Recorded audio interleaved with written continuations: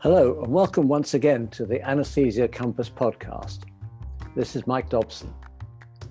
If you were listening a couple of weeks ago, you'll have heard me talking to Rachel Friedman about her experiences on the Lifebox project and in particular as the Lifebox Fellow in Uganda. Since she came back from Africa, Rachel has been busy organising courses on anaesthesia for low and middle income countries. And that's what I wanted to talk to her about today. It's nice to welcome you back again, Rachel. Last time we talked about your experience as a Lifebox Fellow in East Africa, but since you came back from Africa, you've been organising the one-day Developing World Anaesthesia course when it moved to London some years ago.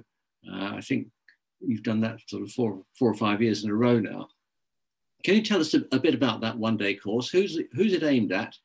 And realistically, how much can you expect to put over in just one day? Absolutely. So the anaesthesia course, Developing World Anaesthesia, DWA, sometimes known as the Bristol course, because it actually started out many years ago in Bristol, set up by a number of anaesthetists, including James Rogers, and then latterly run by Ben Gupta.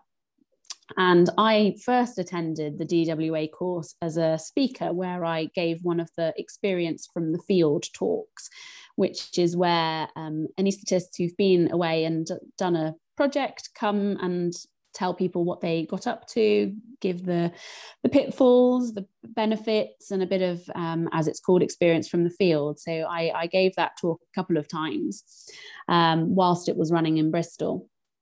And obviously impressed Ben Gupta with my ability to ramble on somewhat coherently and turn up on time. So when he felt it was time for him to step back from running the course, he very kindly asked if I'd like to take it on. And as you say, I've been running it since then.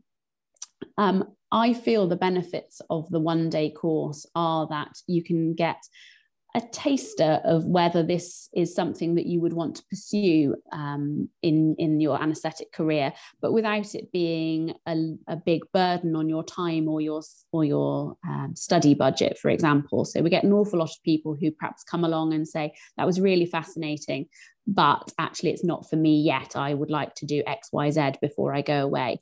And we get an awful lot of people who come along and say, yeah, this is great. This is the springboard I need to pursue this a bit further. So it's an excellent way to dip your toe into this world and find out if it's for you. We cover a huge amount of content on the course. So one of the phrases that we say before you go away to work in a low resource country as an anaesthetist is that you need to be potty trained.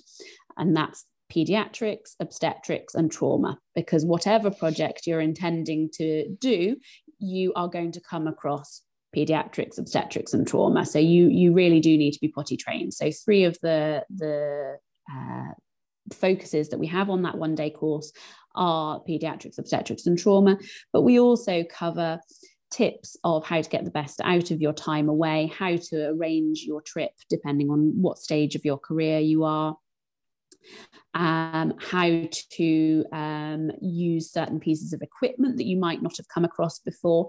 So the hands-on equipment sessions are very, very popular.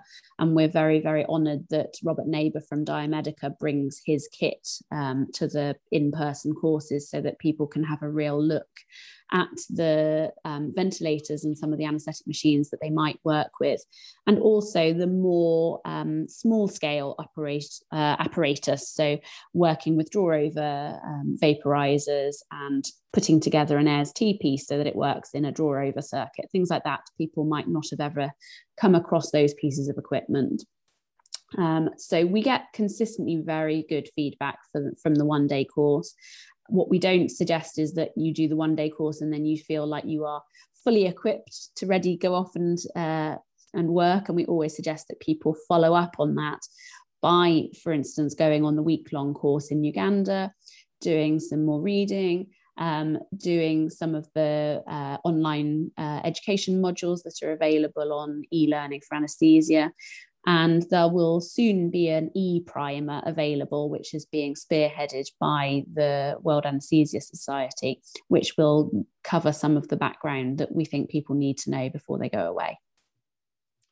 Now, you yourself took your own advice and actually went on that 1 week course, I think back in 2014 in Uganda. Did it meet your expectations, that course? What were you expecting, and what did you like and dislike about it?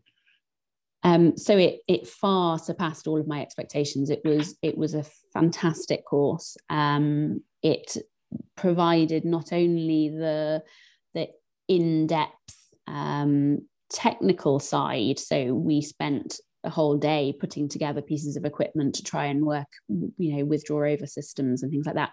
But we also got to see some of it in action. We were privileged to be able to go into a hospital and watch Sarah Hodges, who's a British anaesthetist who's been working in Uganda for many, many years.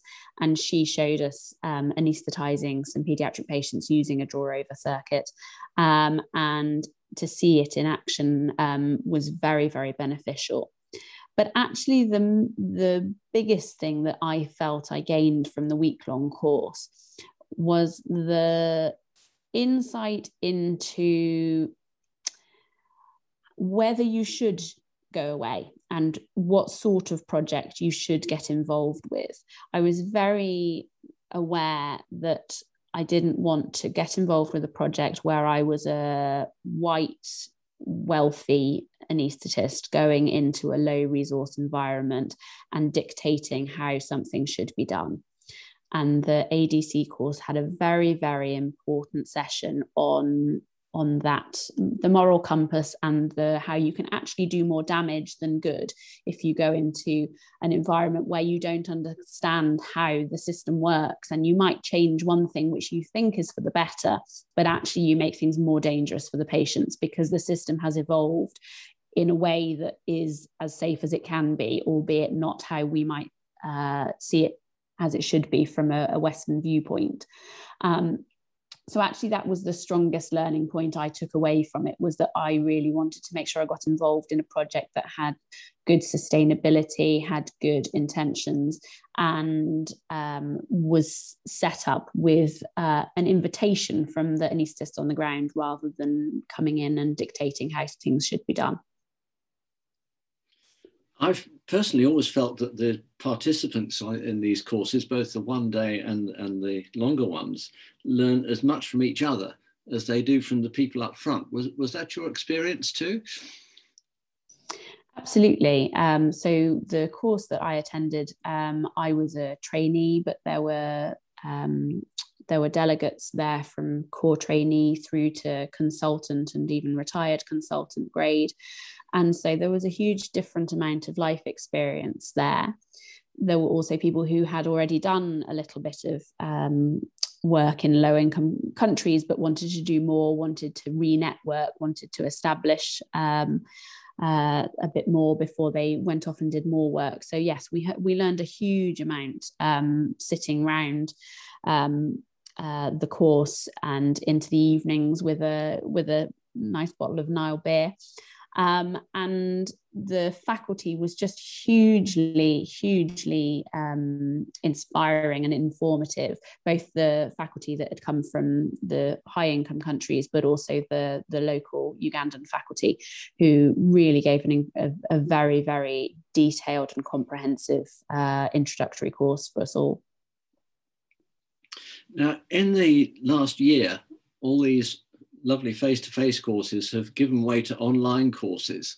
Many ways a sad thing, and hopefully a temporary thing. But what do you think we've lost from not being able to meet one another? But is there anything, on the other hand, that we might have gained or learned from doing things online? Yeah, as you say, unfortunately, our DWA course was planned for March of 2020 and had to be quickly postponed when the first lockdown was introduced. And so the course has run in 2 online formats since then. I've been ably assisted by Nick Boyd, who's taken over the running of those online courses while I've been on maternity leave myself. And in terms of the negatives, I think you lose a huge amount of the networking and the chatting over coffee and the chatting over lunch.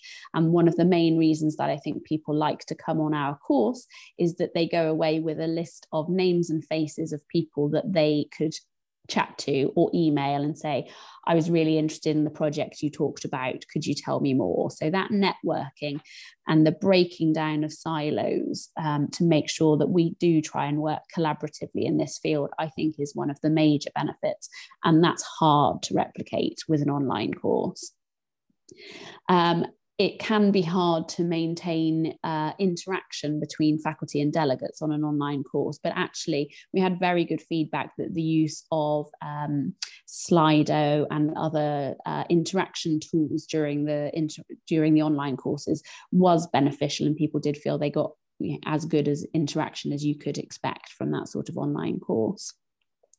Coming on to the positives, actually, the accessibility that you achieve by having an online course is something that I think we will take into the future, and we might find that we do a blended course where people can attend from their own living room, or perhaps one a year is face-to-face and one a year is online, because we had delegates from all over the country and overseas who perhaps wouldn't have been able to financially or study leave attend an in-person London course. So I think that accessibility is definitely something that is a bonus. We also had some pre-recorded sessions which are time efficient. So being able to see equipment being displayed and demonstrated to you in an online session is something that is very beneficial and very time efficient. And it might be that some of that would be done as pre-reading material, for example, before an online course. It's not the same as feeling the kit, but it is quite efficient. And our feedback from the online courses has been good, but I am really looking forward to getting back into doing it face to face. And the next one is going to be in Manchester in the autumn, I think. Is that right? Indeed, yes. We are going on tour.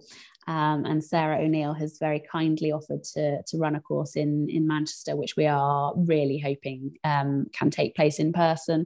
But if not, it'll be run as an online course again. Now, just speculating about the future, we've said that you can't fit everything into a one-day course. You can't really fit everything into a one-week course, as we know. Do you think there's a place for more defined specialist one-day courses, maybe a paediatric one? I just say this because I happen to know you're a paediatric anaesthetist, or obstetrics in the developing world, or how to run training courses, or intensive care. Do you think we could do one-day versions of that? I think there is definitely a need for that. The only negative feedback that we ever get from DWA is that it's a struggle to fit everything into one-day course, and that some sessions therefore don't get to expand into the depth that some delegates would like. We are constrained by, we can't start earlier in the day than people can get to the college on the train, and we don't want to go on too late because people need to get away. So within the limits of a course that starts at 9ish and finishes at 4 or 5ish, you can only fit so much in. So I do think there is the potential to develop into a subspecialty course. As you say, the paediatrics, obstetrics, trauma, potty training sort of 3-day courses would be a potential way to expand that. So I think that's something we could look into in the future. Well, thank you very much, Rachel, again, for being with us today. Thank you also to Joshua, your baby son, for staying asleep. I think, although we could go on a lot longer, we probably shouldn't. And you can now give him the antagonist to whatever it is that you've been using to keep him quiet, and let him have his lunch. So thanks again for being with us. Thanks, Mike.